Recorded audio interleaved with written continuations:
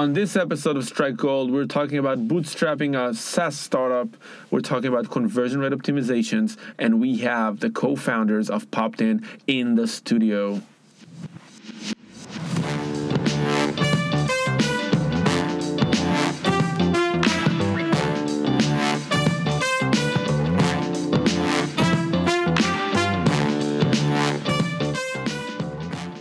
Hey everybody, and welcome to a new episode of Strike Gold. Jonathan again stood us up. He's in New York having fun. But we're going to have more fun because our guest today brought whiskey and awesome stickers. We have Tomer and Gal from Poptin with us. Hey guys, what's up? Hi, great to be here. Yeah. So in one sentence, what does Poptin does? Poptin is a lead capture platform. You can create forms and pop-ups and overlays to convert more visitors into customers from your traffic. Wow, okay, that was a good elevator pitch. Now I want to go backwards a little bit. You guys came from where? From Ashdod? From Ashdod, yeah. We used to be in Tel Aviv. Then we moved the team to be remote. And we are based in Ashdod. So we have a little office in Ashdod. And all the other team members are... So how many people are you in the company? 6. So you're 6 and everybody's remote. Everybody's in Israel or everybody's like around the world? We have 3 developers from India. Okay. And developer from Israel and another content marketer from the States. Amazing. So yeah, I think more companies are going remote these days. Why did you guys choose to go? Actually, the first we studied companies like Zapier, Automatic, etc. that have like huge teams that are remote, and the trigger for us was. I had twin girls that was one and 2 months, 1 year and 2 months ago, and Tomer also have 2 kiddos and one on the way.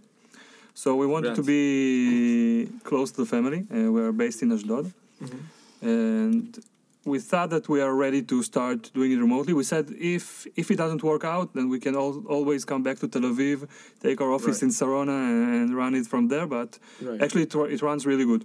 Remotely. We save 2.5 hours every day commuting, and it's more time with the family, more time. It's more productive because we can be in the office or go to the gym in the morning. It's much better for everyone. Right. No, I agree. So Stardom, like my agency, is like 14 people operation. None of them live in Israel. So yeah, I agree because it saves a lot of overhead, and also I always feel like the office dynamics are just like more focused on being busy than doing like a good work.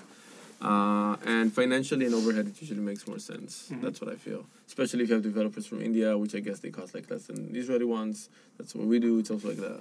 Yeah, it makes sense. So, but let's take it from the top. Can you talk a little bit about numbers? Yeah. We launched about 1 and 3 months ago. Okay. Since then, we got around 22,000 users.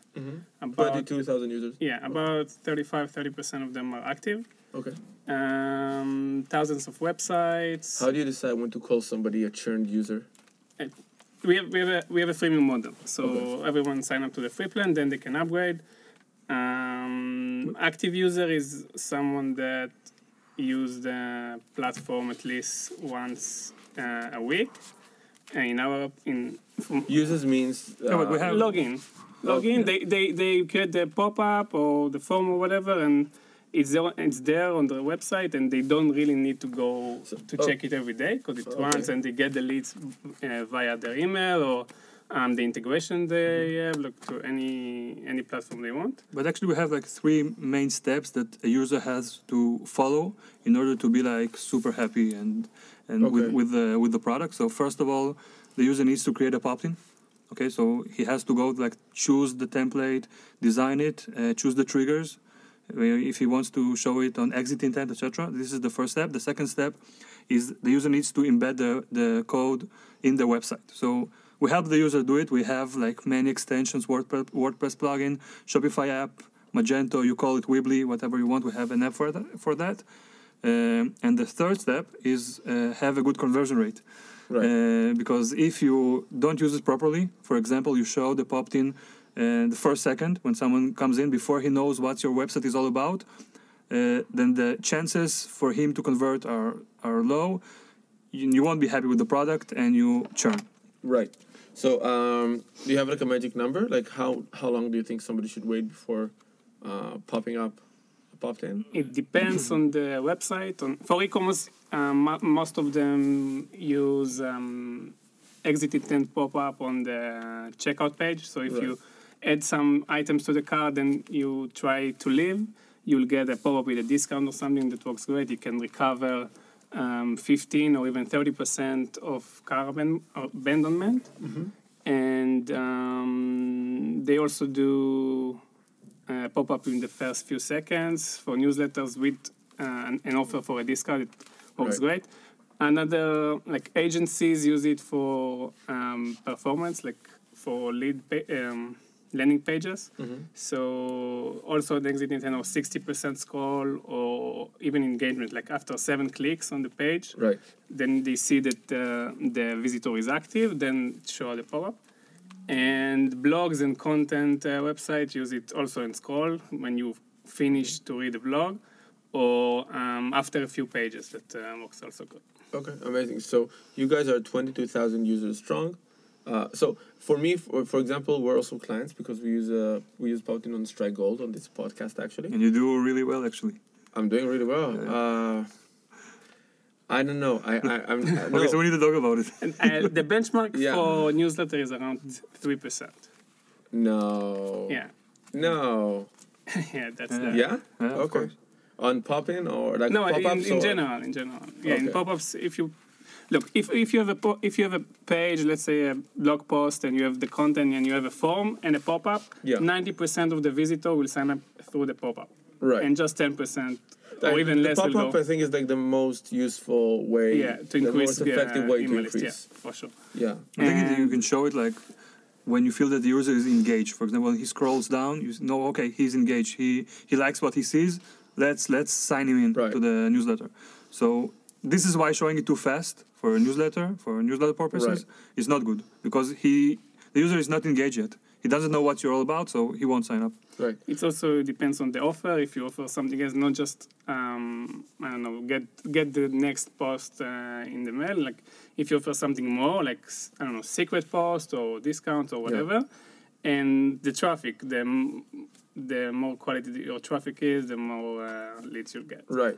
So I always do one of a few things. If it's a website that's already like has a blog for a long time and already has like a substantial amount of data, I would actually go to the most to the blog pages, and I would actually see what's the average time on page, and then I would do like 10% more. So if, look, for example, the average time on somebody's blog is I don't know, is like 35 seconds, then I would actually put the pop-up like either on, I will do a test between like 30 seconds, like a little bit less, and a little bit more.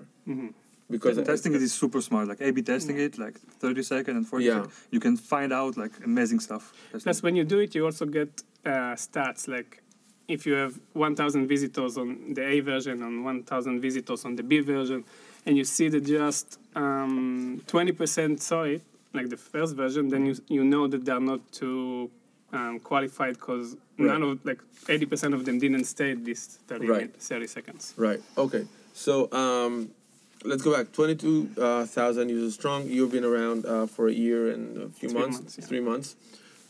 So tell me, how did you decide to go? Like this is one of the most competitive markets. You have huge, products like Sumo. Admittedly, we're good friends with Noah, so we're gonna hate him. No, just kidding. I love Noah. He's an awesome dude. He's an awesome dude. We actually follow him, and he's nice. He's an amazing person and a good friend. So there's like Sumo, there's Opt-in Monster, there's like there's one which I think I always think that's like the growth hackers trick, which was Thrive Leads. I think was that's a WordPress plugin. Yeah, that's a WordPress plugin that a lot of the people who do like launches used for a long time, which now is not so dominant anymore, I think. But there's so many different products doing this, promising this. How did you guys? There was a Doric also, like up until recently, I think. Yeah, they're right. They're Israeli, but I don't know if they're still active or not. I think they are. Yeah. So there's so much competition in this space. How did you guys decide this is the market? Actually, that's good news. When you have a lot of competition, the market is huge. Okay. So you can capture some of it. Okay. And when you do a good job, like UI, product, marketing, support, you grow. Having so many competitors is actually good news for us. And let me tell you something. We thought about like starting a side project, something else, like in a spare time. Not that we have too much of it. And actually when we saw that a certain market is too small, we didn't want to start a side project in it. Like if it's not big, not many big competitors that making millions and millions of dollars, then it's not a good market. So, and by the way, when we thought about the idea, we didn't know that we have so many competitors at first, and we researched it like the hell out of it. But it's good news for us. Plus, they keep popping up every 2 months. You'll see another competitor. Yeah, that's you can have many competitors in any area, but when you create your own community and your own brand and your own followers or whatever you call it, then you don't need to be scared from the competitors. So we're gonna get to that in a second, but going back to this for a second, I always feel there's like a small gap between like market opportunity. Huge market, tons of money. We should go into that market. But then there's also like, is there something in this market that I feel is missing? Is it something that I want to build that is different? I don't want to say better because I think better is the biggest trap of them all because nobody ever thinks that the product they do is going to be not as good. Like nobody's like, I'm going to build like such a mediocre product. Everybody, I want to go into like the low tier. I want to get to like the fast churn nobody uses. I want to see those numbers drop week by week. Nobody goes there. So I do think like I want to say that people should always focus on like different like so if you'd say this company's interface is not as intuitive, then we're going to do it differently. We're going to do it better because It's going to be better because it's different in this and this and this. Drag and drop versus whatever. So how do you guys make the decision between this is a market worth exploring because there's a lot of money in it and big competitors versus and to the point where you said there's a lot of competition here, there's money to be made. What are we going to build into our product that Sumo doesn't have, that Doric doesn't have, that I don't know, probably like OptinMonster doesn't have? What made you guys say like this is what we should build? So when we started, we didn't even know we have all these competitors. We had a SEO agency for 8 years, and it was a problem from one of our clients that he didn't convert much from his website. So we thought, okay, let's make a pop-up that will show up after a few seconds. And in 3 days he got leads, more leads than he got in 3 weeks. So we said, okay, there is something there. Then we in opposed to another product he was using, or he wasn't using any product yet. No, nothing, and we didn't think of this solution before. So we built it with our designer and developer, and we saw it works. So we duplicated to other websites, and we saw it works there too. We tried some other products. There is no full flexibility with the form, like adding or removing fields, or the design wasn't good enough, or the interface was too complicated. So we said, okay, let's build our own MVP, something small that we can run on our clients. We made it as simple as possible. Like you choose a template, do like adding fields, text, everything you can do pixel perfect. You can drag everything on the pixel. That's something that wasn't in any other competitor. And the triggers, like whatever you want, as we understand it, like as a SEO company agency, then we try to do the most triggers as possible. And that's it. Something else we did is to do it in Hebrew, which is there's nothing with RTL, like right to left, and everything was like super hard to do, and using HTML and something that will waste time for a lot of users. So we started in Hebrew. So initial market was actually Israel. Like for 3 months we did ran a beta for Israeli. And we had a lot of users, a lot of good feedback. Which is interesting because a lot of the startups in Israel just want to run straight to the US, straight to the international audience, and you saw that there's like a lot of... actually, we had a plan. We knew that we were going to launch... Our market was like international from the beginning, but we knew that we want to build a good community. We want to have awesome testers, people who give us like the real feedback. They try the product and they tell us the truth about it, and it really worked. We have a great community, people who use the product, and we have more than 250 agencies just in Israel using the product. 250 agencies. Yeah, in Israel. Yeah, we didn't even know there are 250 agencies. Oh my God. Yeah, like the biggest names like K-Logic, Carmelon, Marketing Envy. Any agency you see on Facebook is using the product. And we get a lot of feedbacks and we get a lot of referrals from them, which not just in Israel, they refer refers people from outside. So going from a marketing perspective and like eventually it's like a marketing and growth podcast. So like what we really want to understand is how did you get your 22,000 users? But like, so you would say like the first thing you did was that it was in Hebrew, it was local, it was easy for you to reach like that initial, let's say more loving, more dedicated to be customers. Yeah, we started with content marketing first. 8 months before we launched, we knew we want to get the people recognition.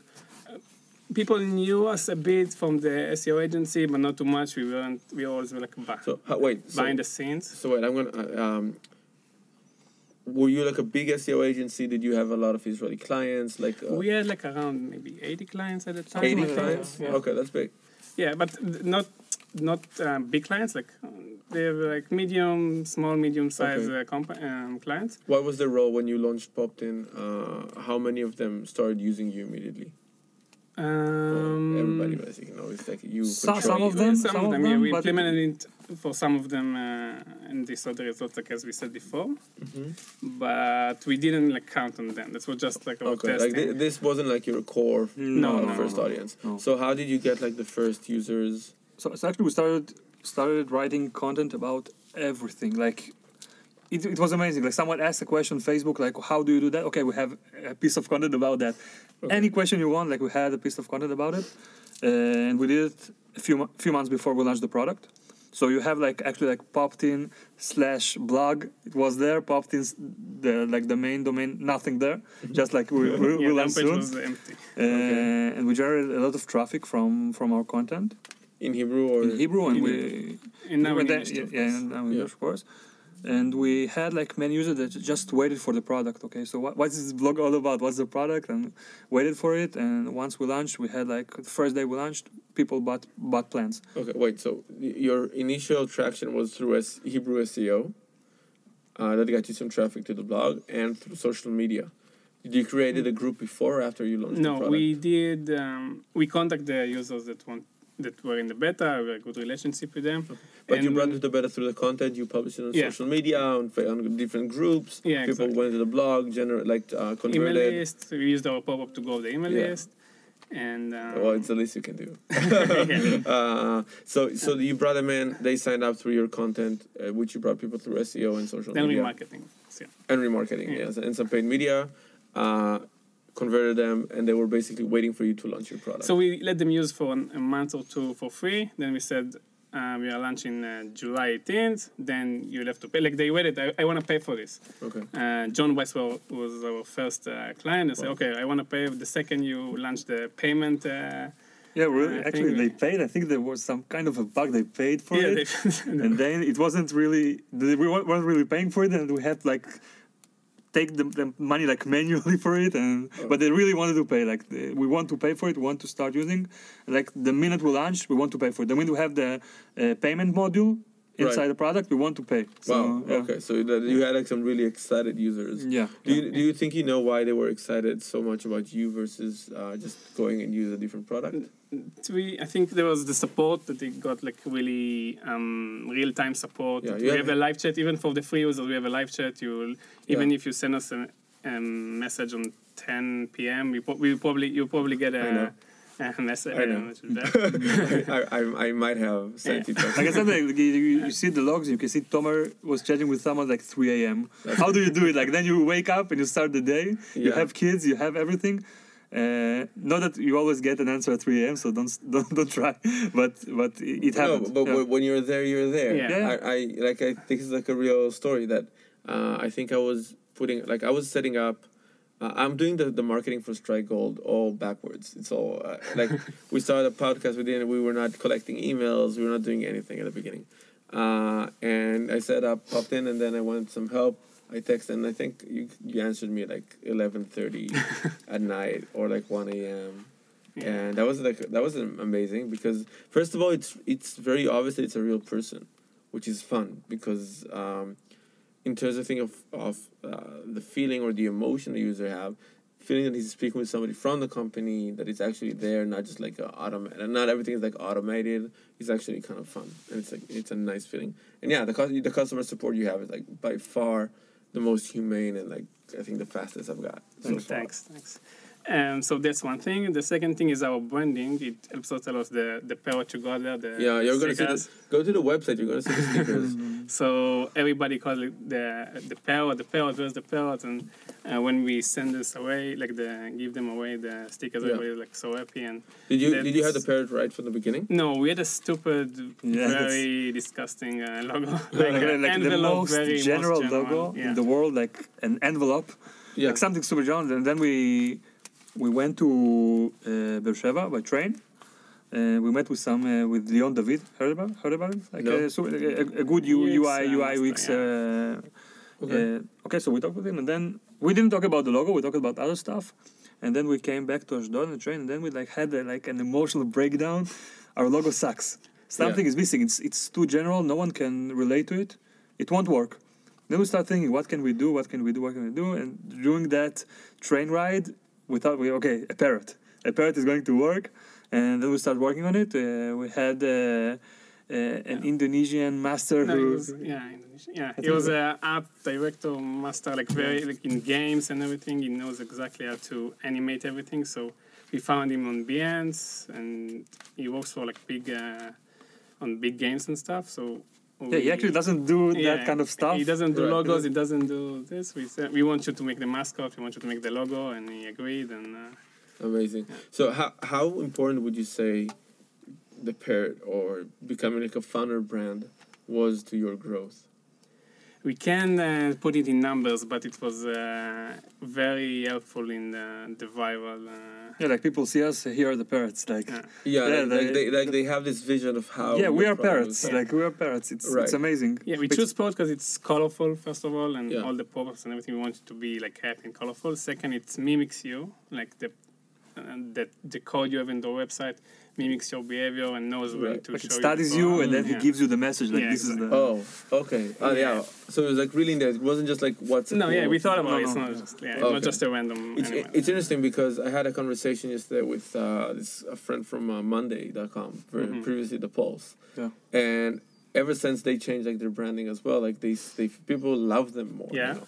And which is weird because the UX of the main Monday is it's the same but the UX didn't really change much from the Pulse to Monday, and I also before that, and they were clients of mine in the past, so and I still use Trello and Asana, and now I'm a huge Monday fan, so it's the same product. They have a great software. Essence. Yeah. Interesting. But it was also the Monday and the colors, something about that vibe, the vibe really changed, and I think the parrot did kind of the same for you because it was funner to be around. Mm-hmm. It was not a utility anymore. It was more of a culture. Yeah, exactly. Okay, so you had your first users launched. They wanted to pay, and how did you sustain that growth? Then we launched on Product Hunt. After these 3-4 months of beta in Israel, we launched on Product Hunt. When you already had Hebrew and English, I guess. No, we had just the Hebrew ones. Then we launched on Product Hunt when we had the English version ready. So that was the launch. That's the official launch. And then the growth started to take off. Yeah, the launch was crazy. It was 26 hours without sleep. Yeah. And actually, we thought that 3-4 a.m. Israeli time will be the peak. It was completely dead. Nothing. No upvotes at all. Not for us, not for our competitors. And we had 2 Google products launched the same day we launched. Amazon too. Yeah, we had actually Noah Kagan launched a certain product Book Like a Boss. Heard about them? Yeah. So a good friend of us. So they launched the same day with us, and we had a toe-to-toe fight with them. and we like, and then it went better for us, and then Google launched 2 products. So it was super tough, but we finished 3 with the second most upvotes and a lot of comments and people. We launched a lot of stuff on. If we have a great step-by-step guide we put on Poptin.com process blog for how you did product hunt. Yeah, step by step, like all the animation we use, all the images, all the social blogs, everything. Strategy, everything. Like what you need to do, like step by step. So I actually have to tell a client of mine that I can say the name. It's Powtoon. Maybe I shouldn't have said the name. So when we did when we're planning. Yeah, I shouldn't have said the name. Okay. Anyway, when we're planning now a product on launch for a product in the future, sometimes in the future, nobody knows where it is, what it is. I didn't hear here. So we used some of like the Poptin things as a reference in terms of the visuals. Oh, thanks. So yeah. So nice to hear. Yeah. So okay, so you launched. So how many users do you have at that point? You launched on Product Hunt. Oh, that's a tough one. Users. No, like how many users did that bring you in general? Like, if it brought you around 200 users in the same users. Like day or 2. Yeah. Users for you means somebody started their first Poptin. They sign up like 50%, more than around 60-70% actually finish the whole process. Okay. Which is this is a good number. Yeah. And a few of them paid also. Okay, like right away. Yeah, on the same day or 2-3 days after. Okay. When they got their leads. Okay, so the fun thing with Product Hunt is you see a pick, but then you just have, as a company, you have to keep growing daily. Yeah. So what are you doing? What are your strategies right now to grow your product?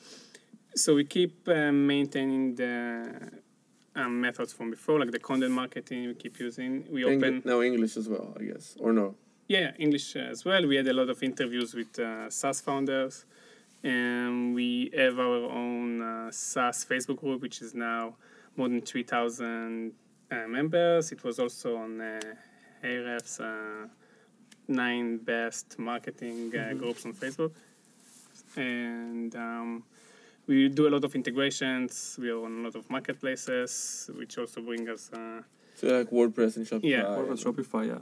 You name it. Right. Even the small things like the Israeli local stuff, we are there also, which is great for us. We have some paid acquisition, very small, like we spend maybe $1,000 on it. Like a month? Yeah, that's like nothing. That we try to do organically everything.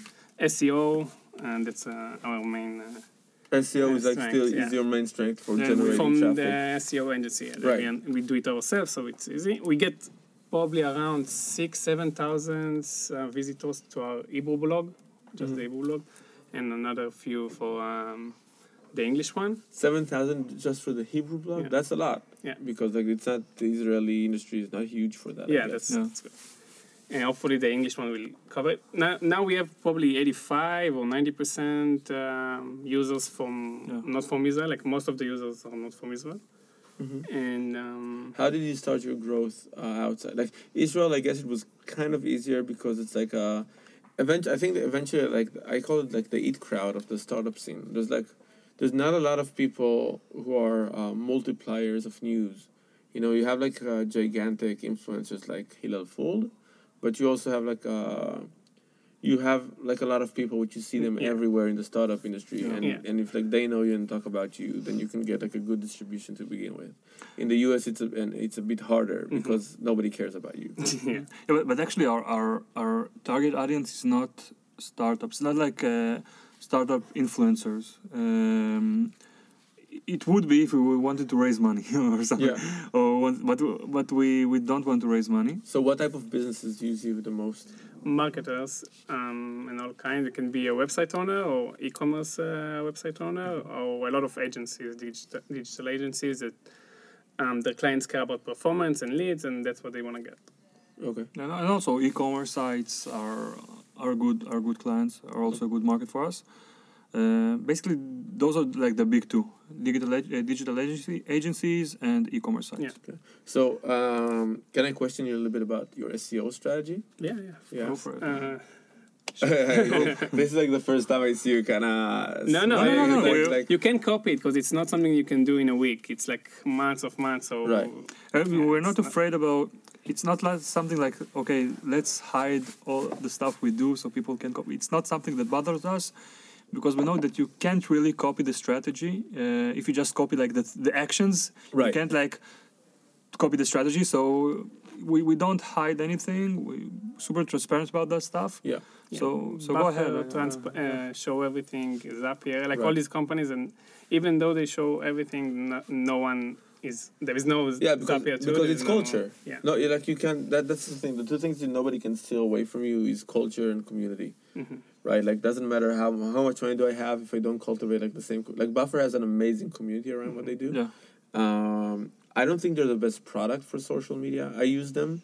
We too. We didn't like it, but it's still also Mailchimp, for example. Right. They have, Though now they did this whole rebranding, which yeah. is super weird. Yeah. I don't like. But because they are like pioneers in this, so more people will copy Right. it. If you see, we are designing the website from scratch again, and the interface, we want to launch Poplin 2.0. And we looked at a lot of SaaS products, so like website, and all of them copied, like if you go to Slack, you'll see all these like illustrations. characters, illustrations. Yeah. And 60-70% of the website copy the same, exact same illustration. Right. It's so boring, and it's so MailChimp moved away from this, did their own illustration, like something weird, and people hate it, but then you'll see everybody will copy. Yeah, I don't think that I hate the illustration as much as I feel that MailChimp grew as one thing, and now they're spreading to Yeah. like they want to be a more full stack marketing suite now, but and they were patching it up a little bit, landing page and all this. And I think they did the rebranding just too soon. I don't care. Like I think the rebranding usually in most cases, especially with like well-rounded existing companies, Airbnb, MailChimp, whatever, the rebranding usually would not really hurt you. Everybody will hate it at the beginning. They'll get used to it, and that's it. Nobody cares. TechCrunch did this thing once that after they redesigned their website, everybody complained. So they basically posted an article from like the last redesign, just posting how everybody said, no, this sucks, the new design, and this is like the design they want to stay in now. Right, so like they showed like last time, like when we went to the design, you're so eager to go back to now. You said that was like a piece of shit, and now you're always gonna complain, and it's fine. Just like fucking deal with it. Like we get it. You don't like change. Yeah. Like I just feel like they did not complete their product suite. Yeah, they have a lot of half products. Like Yeah. the landing pages, the pop-ups, the what else they launched there? The social Like the brain, advertising. the Yeah, brain. everything Yeah. is half product. Just the The so and they went different routes. Yeah. And then you basically what happened for me with them is that I just want to use email. I'm afraid Yeah. to start understanding what everything else does. I just want to use like your email. Don't scare me. And I feel like the rebranding they did now was just kind of in a halfway through. Yeah. Like they didn't establish the landing pages platform. They didn't establish the ads platform, and it was really weird to restructure and reposition yourself before you're like fully there. So your SEO strategy, conversion rate optimization is a crazy crowded market. Lead generation is a crazy. Like, how did you plan your SEO strategy? We thought about all the problems that agencies and marketers can have. Like, what would they look? What they ask on Facebook? What they ask on Quora? What they ask on everything? And let's. You went on Scrape, saw the questions. Yeah, So we said, okay, let's write about everything that marketer can ask, and then we can. Show remarketing ads for So him. you didn't start with keyword research. You started with what are they actually asking. Yeah. Exactly. Okay, good. And let's say they ask about live chat, which is if they use live chat, they probably can use pop-ups because they want conversion or they want. So we saw all the tools like CRM. If they have CRM, they have leads, so it's good for us. If they have email marketing, so let's write about comparison of email marketing. They want to grow their list if they have if they use email. So you went. I think this is fascinating because you went really. Most companies go from very narrow, and you guys went very broad. You started by very broad, and what's then the we went ecosystem they live in? What's their niche? What are their pain points in this entire funnel of growing their business? And then you start looking for the most popular questions and things they ask for. Okay. And then we choose let's say live chat. Okay, and then we check the keywords, of course. Not we write it we actually write it, not a content marketer. So you guys wrote we everything set in and the write beginning. every piece. Yeah. You're a bootstrapped company also, right? Yeah. Like, we didn't say this. Like, I think there's a medal for every bootstrap company. Yeah. I admire bootstrap companies. We bought our first developer with the money we saved in the agency, and then Okay. You like reinvested in yourself, which is like makes sense. Yeah. Okay, so you guys sat down. You wrote how many articles? Probably dozens now, like maybe around 100 now, or between 70 and 100. Right. Okay. And so whatever people were asking, did you do this in Hebrew also? We did this in Hebrew, and then we did it in English too. Yeah, we translated the Hebrew ones, and then we, as the product grew, we separated the content. It's not exactly the same. If you go to the Hebrew blog and the English blog, you'll see it's different content, like more interviews and more. Also, we have more guest posts on the English one, and on the beginning we published on the Hebrew one everything people ask, and we also use these links as comments on Facebook. Like, we didn't even mention Poptin in the blog. We didn't say, okay, try, like in the end, when they do, okay, try sign up for Poptin for free. We didn't even mention Poptin, and we just want to give like pure value. Here's the answer for all the questions you will have about images, or about live chat, or about CRM, or invoices, or whatever. And we saw also people sharing our blogs because it was pure value. And then later on, we will retarget you. Yeah. We will retarget you. We will retarget your Yeah, ass don't worry about it. But not for the whole time though. Like in the beginning, we didn't use all the time remarketing, big breaks, which you won't see. No, but it's also for you. It's really qualified people because you got to get the recognition first. Like, okay, they see the pearl, they see the purple of the. Okay, so this is like a really long funnel because it means that you guys really went in, you brought value, you spread like information for a long time. It took you a long time to actually go for the ask, right? It's like it was just like giving value, seeing people reading your content, retargeting later. But you really start with the value. You did not start with like how do we generate. We really when we write the piece, we really think about like answering the question, giving value, not thinking about how are we going to take that user and convert them to right. Yeah. Okay, so being over a year in, you have traffic, you have SEO traffic, you're doing more SEO things, I guess. Retargeting. How are you strategizing your retargeting? Is it like again? It's not the retargeting is it's all our paid budget is less than $1,000. It's not our main. Maybe 6-7% of our signups are from paid. We get around 100 users every day. New users every day? New users every day. Wow, okay. And most of them organically, if it's from the content or the SEO or the plugins or integrations. Because they go into the app stores? Yeah, they can go to Shopify and find us, or they can go to the WordPress repository and find us at any marketplace. Or even if they go to email, let's say Webflow, for example, they can see all the integrations. We are there. If you go to Email Octopus, which is a small email platform, we are there. Okay. Like they can sign up for it. Does your growth come mostly from the bigger platforms or smaller ones?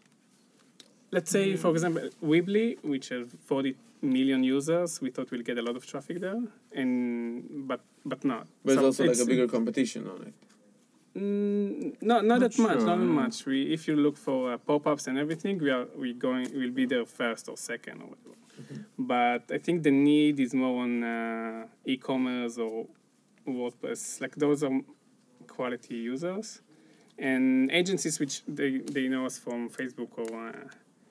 Right. From the clients even. Like we saw a lot of posts then, I want to hire someone that knows how to use and Poptin. Like, whoa. That's really good. That's really good. So you have traffic coming from SEO, the community, the app stores from different, which you say brings you steady amount of new users every day? Exactly. Okay, so like the integration strategy. The affiliates, we have our... I think like around 15% of our MRR is from affiliates. It's like super fun to see someone. What types of affiliate do you use? We have our affiliate program, which is 25% for life, and everyone can sign up. Every user that sign up is also have the affiliate page. He has his own link. And actually, let's say an agency wants to bring a client of theirs, we actually tell them use the affiliate program so you can also have a piece of it. Right, they have a bigger incentive. Yeah, of course. Even if it's an agency that really loves us, and we know that they will redirect clients to us, no matter if they get those 25% or not, we prefer them to get it because they're partners of us. They work with us. They use the product. They enjoy it. Why not? It's a win-win. Right. So, yeah. But it depends. There's agencies that buy the agency plan, which is unlimited domains, and then they manage and create everything for their clients, and then they charge individually more each client.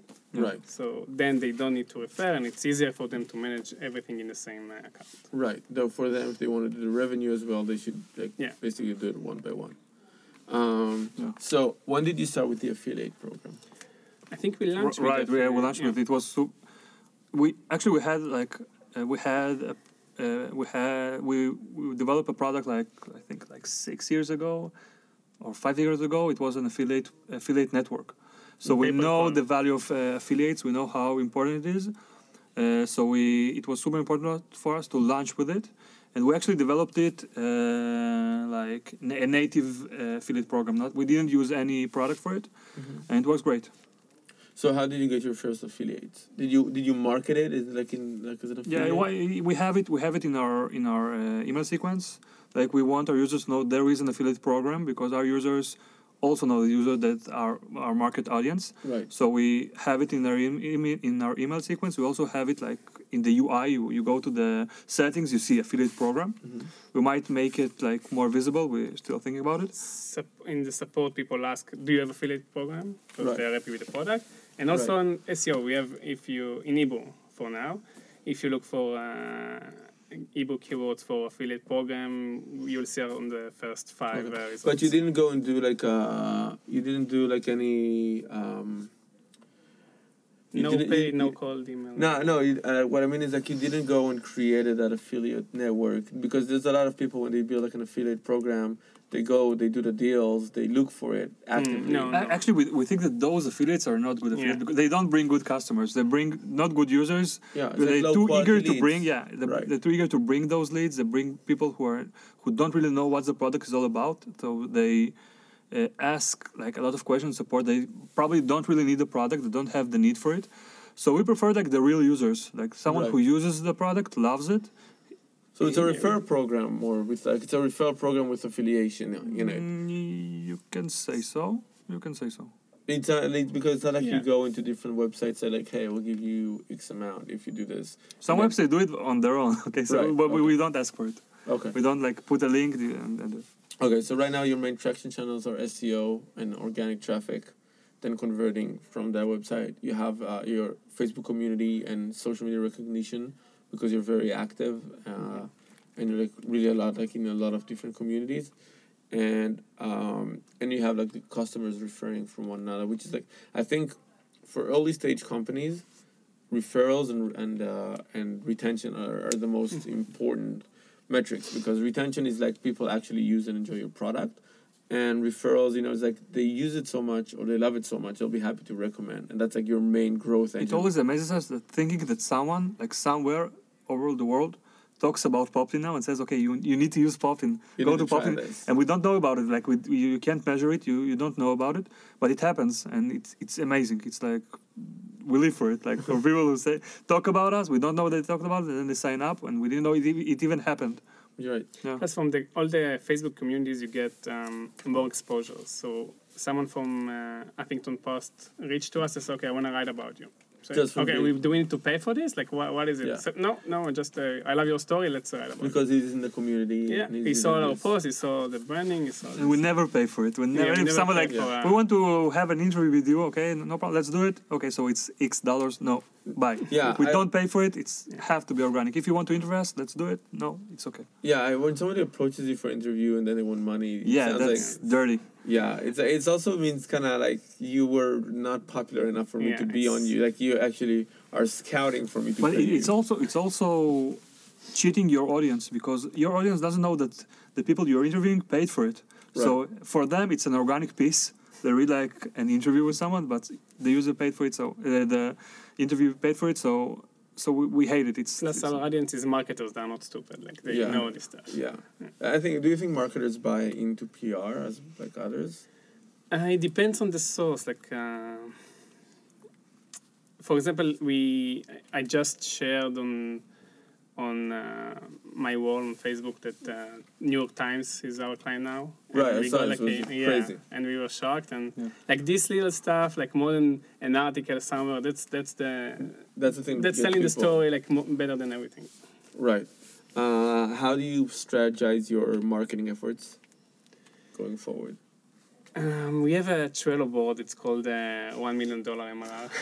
Amazing. Okay. Yeah, and we have probably like 30 columns of what to do if it's content, Facebook, Twitter, all the like every single piece, and every day we look and we need to answer a few questions on QR. We need to write about this and that, and I forgot the question. Yeah, but how do you prioritize your marketing ideas? Yeah, but actually, that's a tough question, because for now we do everything. Like we don't. Marketing is just one aspect, but we do the product. We do everything. Right.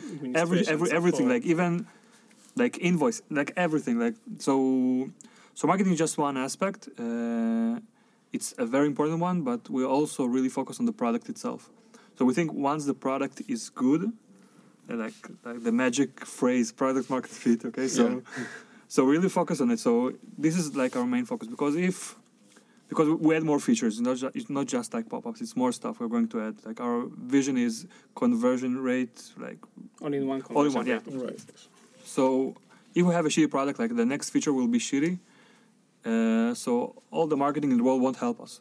So what's your process for this? Because again, like product market fit or product is as hard to prioritize as marketing. Yeah. Because there's so many things you can do, so many things you can change, new features, tweak features, redesign, make faster, whatever. How do you approach the product roadmap when you think about actually being close to the users, really close to the users? Like everything we launch, every feature we launch, we talk with the users, they talk with us. So we know if it's good or not. It's not like always talk to the users. We also have like our own vision. Like this is the feature we want to launch. Mm-hmm. But we track every request on the support if they want to reach it. If we see if a lot of people ask it, or just if it's a particular user and want it for just specific integration, something to add. So we said no. If you don't say no, then you will be directed in the wrong directions. And so we track everything. We see that it's aligned with our roadmap, or 90% like close. And we say okay, let's add it next month or in 2 months. Okay. But the big features, we know what they'll be. If it's the next thing will be the forms, and then we thought, for example, that we'll add a social proof widget. We actually tested it. We made an MVP, tested it on our website. We saw that the conversion didn't skyrocket it, so we said, okay, that's nice to have. That's something that there is a lot of buzz like around proof and stuff. And we tested it. It didn't work well. So we said, okay, let's leave it on the side. Maybe we'll get back to it later. Let's focus on the stuff that really brings the value. And so you have like the roadmap, and then you have like all the engagement with. You have like support tickets, requests. But we don't write it down. We don't like someone asks for it, and then we like do upvotes, and we see what's. When someone is really asked for really frequently, you will remember it. Yeah. You don't really have to write it down, because you hear it all the time. We want this, we want this, we want this. So that's your test, like what gets above the noise in terms of, like if you remember it, if it stuck with you, if somebody asked it for so many times, or it resonated, because sometimes maybe one person will ask for something and it just kind of click and you like, makes sense. And we hate like vanity. We don't think like we know everything. Right. This is the product. This is how it's going to be. And even when we launch, we wanted to launch as fast as possible. We wanted to meet the users, because we don't know if we had like a good clue that our product is going to solve a problem, a big problem. But we wanted to make sure, to meet the users and see if our product as is really solves the product, and we have like a good flow in the product. Plus, we have a Facebook group of like power users in Hebrew, and we have the SaaS product and marketing group, which is 3,000 members, and we have like 500 or 600 members on our Hebrew small one. Yeah, and everything we want, every little feature we launch, we post it on there, and we get the feedback. For example, we planning to have a messenger integration, so you can get the lead and like send the autoresponder send the message directly to his messenger to Facebook. Yeah, or integrate. We want to integrate with ManyChat or Chatfuel. So we asked, okay, what's first? What do you use? So we saw that most of the people use Chatfuel. So I said, okay, let's go with this first. That's interesting because Israelis love Chatfuel. Yeah, I know. Yeah. While the ManyChat thing is actually better. That's what we thought. With ManyChat will take it, and then it was 90% said ManyChat. I think it's because of content. Because I think it was Dima again. So he wrote this guide how to use it with Chatfuel, and everybody in Israel just read the Hebrew guide. While the ManyChat is like 10 times better than Chatfuel. Let me tell you something. I'm not sure about it. I'm not sure I'm supposed to talk about it, but we approached like the both companies. Said, okay, we want to build an integration with you and with you, like separately. And Chatfuel was really sympathetic. Like you see that their culture is good. Okay, let's do it. And from the other side, you see like, no, we don't. We focus on that. Okay. So we say we are going to do it. You don't need to do anything. You just smile, enjoy the integration, and that's it. No, don't do it.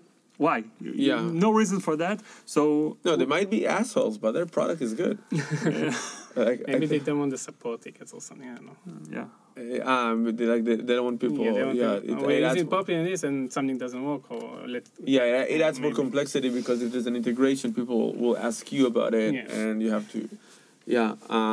But it's interesting because in Israel specifically, because the community is rather small and there's not a lot of information flowing in Hebrew. It's not like in English, like there's right now as we speak here, there's like 10,000 new articles about how to design a better pop-up going up. In Hebrew, there's not so much content around these things. So once Dima wrote like the article with the Chatfuel, everybody in Israel is in love with Chatfuel because they don't want to mess around with something else. They need to. They have someone to ask questions. In Hebrew, it's easy. It's like, admittedly for us as well, I think we wrote only like a handful of blog posts in Hebrew for Geek Time in Israel, and we're generating leads from that like 4 years later. Wow. Versus like for me it's funny because we were mentioned on Time magazine like 3 years ago. Something that we did. There was a graph that we created talking about us. And I saw the article because I went into Google Analytics and I saw like there was tons of traffic coming from Time magazine. So I said, okay, that was cool. And I checked out. I saw we were mentioned in the article. Nobody knew it existed. And then we had this like one of the like a stupid, very simplistic article I wrote for Geek Time about branding, I think. And like, oh, so amazing! I saw you on Geek Time. And maybe Geek Time is bigger than Time magazine. Maybe that's where we're at. That's why it was easy for us to post all these links on the groups and show the value, because there was nothing like comparing invoices for platforms or chats or. Right, but I guess in English now your SEO struggle is much harder. Yeah, we still get traffic, and the more like we want to create that if you don't do anything, if let's say we are going to vacation for 2 months, we'll still get the 70 or 100 users every day. Right. Without the content, we're building the passive. It also has to be compounding. I mean, from theoretically, all the content you create has to create more traffic every day. And, we don't have a lot more time, so I wanna ask you this. What's your growth dashboard, if you have one? Or what's your main dashboard you look at every day? How much we go every month, month to month. Yeah, what are the metrics you're measuring? You're measuring MRR, the number of users, the active users. We go That's our executive dashboard. Our most basic KPIs are you create a opt-in, you embed the code, or use a plugin for that, which will make it much more easier for you. By the way, the code is also simple. It's like putting one line of code in your website. Right. And your conversion rate. These are the 3 basic KPIs. If that works out... for average of opt-in created per user, average... exactly. Embedded okay. So these are our main KPIs. If that works out, our MRR will... it will affect our MRR. Okay, so you're basically looking for more, not embedded, Engaged more engaged users than you think about MRR when you look at your metrics. Yeah, because It comes together, yeah. If those three KPIs won't happen, then no one will buy a plan. Okay. They will use the free product and they will forget about it probably, and that's it. So that's like your North Star metric is people Embedding the code and embedding the showing code. that they got views. Right. There are some, of course, websites with like 10 views a month, so we can't do anything about it. But we track every platform, like Shopify. The users embed like 60% from Weebly, it's 30%. So we track every platform and every traffic source, and we see what we can optimize them. Okay. Do you have like weekly growth meeting or weekly marketing meeting looking at the numbers? Yeah, every month we have. Okay. Like what are the numbers you run through in those meetings? MRR and the growth, like in percentage, how many users we got on average daily. And we mainly talk about the product on those meetings. Mainly talk about the for the product. next month. Yeah. Okay. And then is also when you prioritize what you're going to do next for user acquisition. Do you even think about user acquisition as a challenge you have to tackle, or you just like think we'll do a better product, we're doing the things we're doing for marketing now, it's going to add up? We're focusing on making the product better, the design better now, and we saw in the support we get a lot of feedback, so we see what the pain is. And that's the focus. Like, okay, we had when we launched, the editor wasn't like the best. There was like a lot of bugs. We rebuild it from scratch. Like put everything aside, but besides critical bugs, we put everything aside, work just on it. Make the editor perfect, make the editor super easy. And then it came with the Go came and adding more templates now. So all these features we'll put in will bring, because we get the traffic. We have the user coming in and signing up. So we have plenty of optimization to do. Like okay, so basically do you see yourself as product market fit, post product market fit? Where do you? Probably, to be frank, I think we're still post product market fit. Pre. So yeah, pre. Sorry. So yeah, so we have plenty of work to do still, and we don't do like long term plans. We don't like 1 year ahead, because we know that we're going to learn a lot like tomorrow, today, and things change. Like a lot of things change. Like every time, like Tomer said, like a super good example, like social proof. We wanted to launch it, we built it, we tested it. It's not working that well. Really, it's not working that well. So we put it aside. We're not working with it. We can launch it like 1 week from now. Right. We're not going to launch it because we think it will make our product worse. The conversions that users will get will decrease, and then they say, okay, the product sucks, so I didn't expect that. Right. Basically, users winning with your product, that's the most important thing. Yeah. So, and right now what you're doing, like you have your marketing efforts generating leads, but you're not looking to scale up yet. Like you're not concerned about how do we get, for now, how do we generate 10 times more traffic to the website? You care about it, but that's not what you're obsessing about right now. No, we have good traffic. We have 5 digits MRR. We are growing double digits every month. And that's not a problem. We are very close to product market fit, I think. Maybe we need to focus more about e-commerce features to like really make it. I love the fact that you guys are so aware of this, saying we're pre-product market fit. Because I think a lot of entrepreneurs always think like, that's it, we hit it. That's it, we hit it. And you have good numbers, so like it's easy to lose focus. We have like really good activations numbers. We have. Like the product works, but we all think it can be better. We can make it much better for our users. So saying product market fit is a hard phrase for us. I think it will be almost there with Poplin 2.0. You will see the difference. Okay.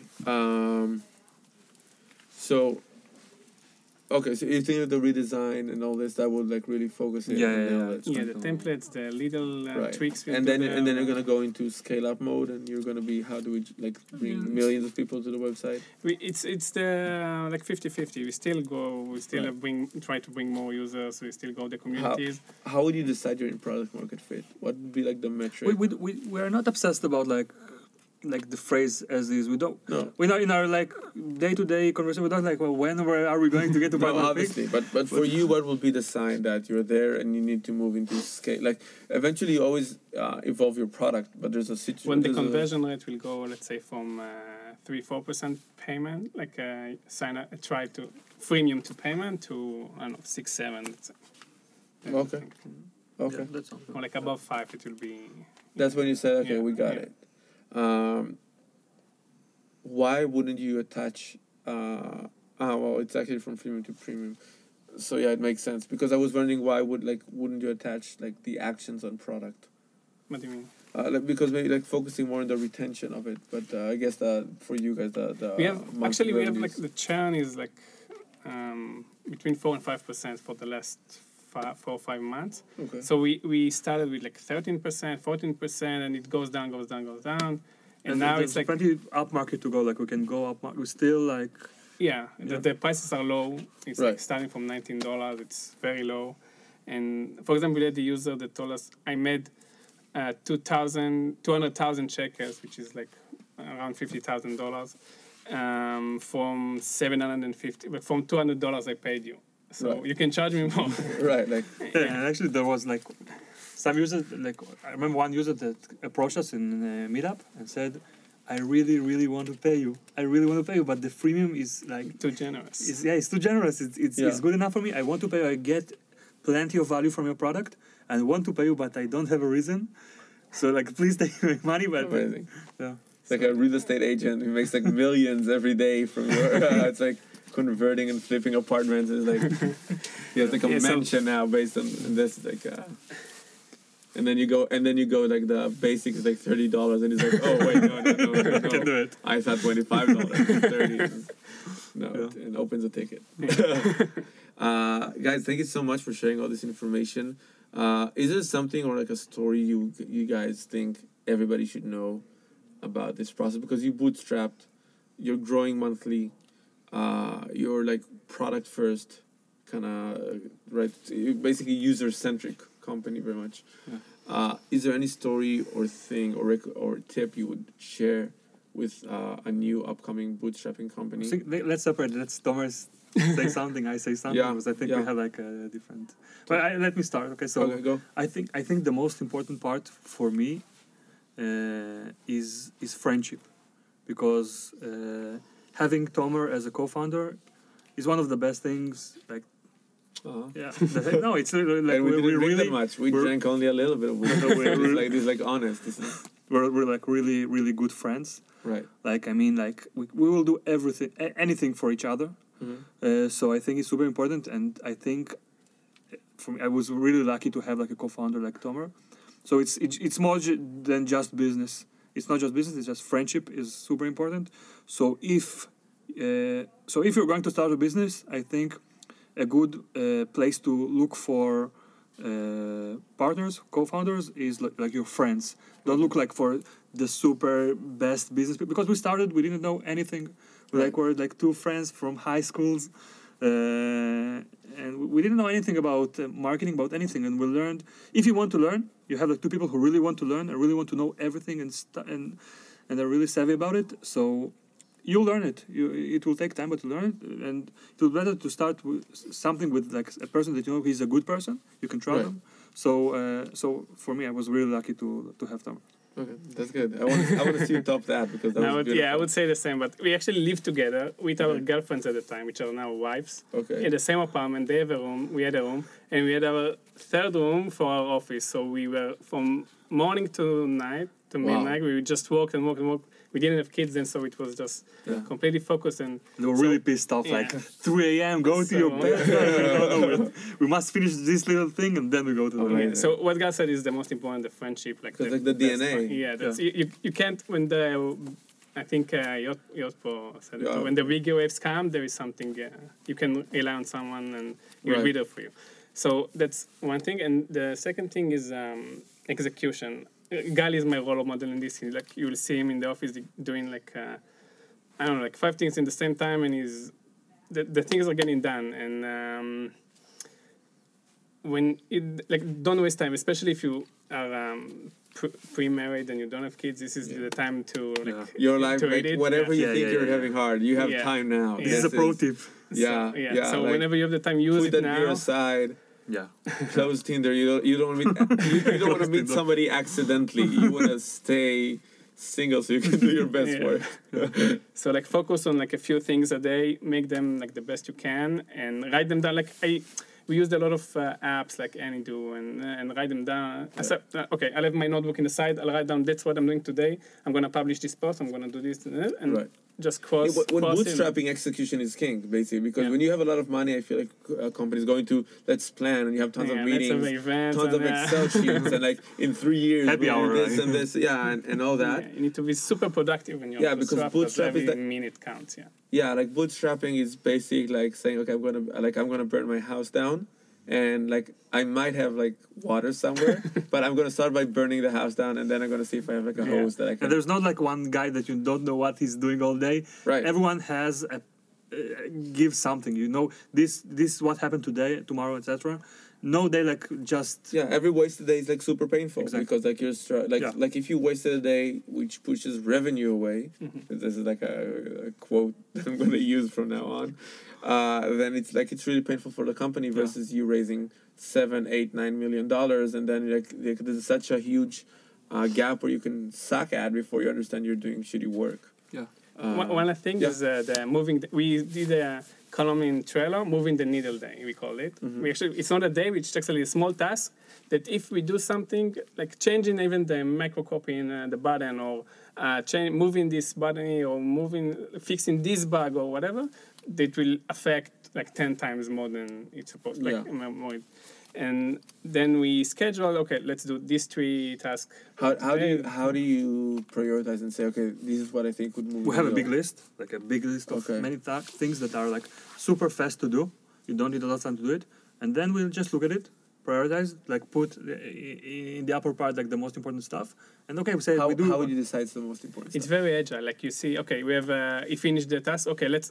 It's related to this. Okay, let's do it now. Let's finish with this. Okay. Yeah. And sometimes, Yeah. okay, before you start the day, let's finish these 2 and then start with Okay. your. Is it so? It's based on like conversation, gut feeling, or If it's urgent to users, we push it, prioritize it higher. If it's something that we think together and think, okay, this can work, so we push it first. Right. And that's. cool. Thank you guys so much for joining me. It was super fun. Thank you so much. Guys, you should go in and put it right now. You should use Poptin because first of all, we use it for Strike Gold. So if you're right now listening to this episode from our blog, and you subscribe because And you should subscribe. like if you're listening right now, an hour in, and you clicked on the X button for subscribing, you're an asshole, right? Because like, dude, you're getting value, right? So also we're gonna have tons of cool and fun things coming up on our newsletter. So you should go and use it. It was so intuitive, like, and it brings the results. So just use it. If you enjoyed this episode, go to iTunes, review the episode. Give us 5 stars. If you're thinking it's a 3-star show, then like don't click, right? Like just if you don't have something good to say, just don't say it. And review us. Looking forward to see you guys in the next episode. Thanks for joining us.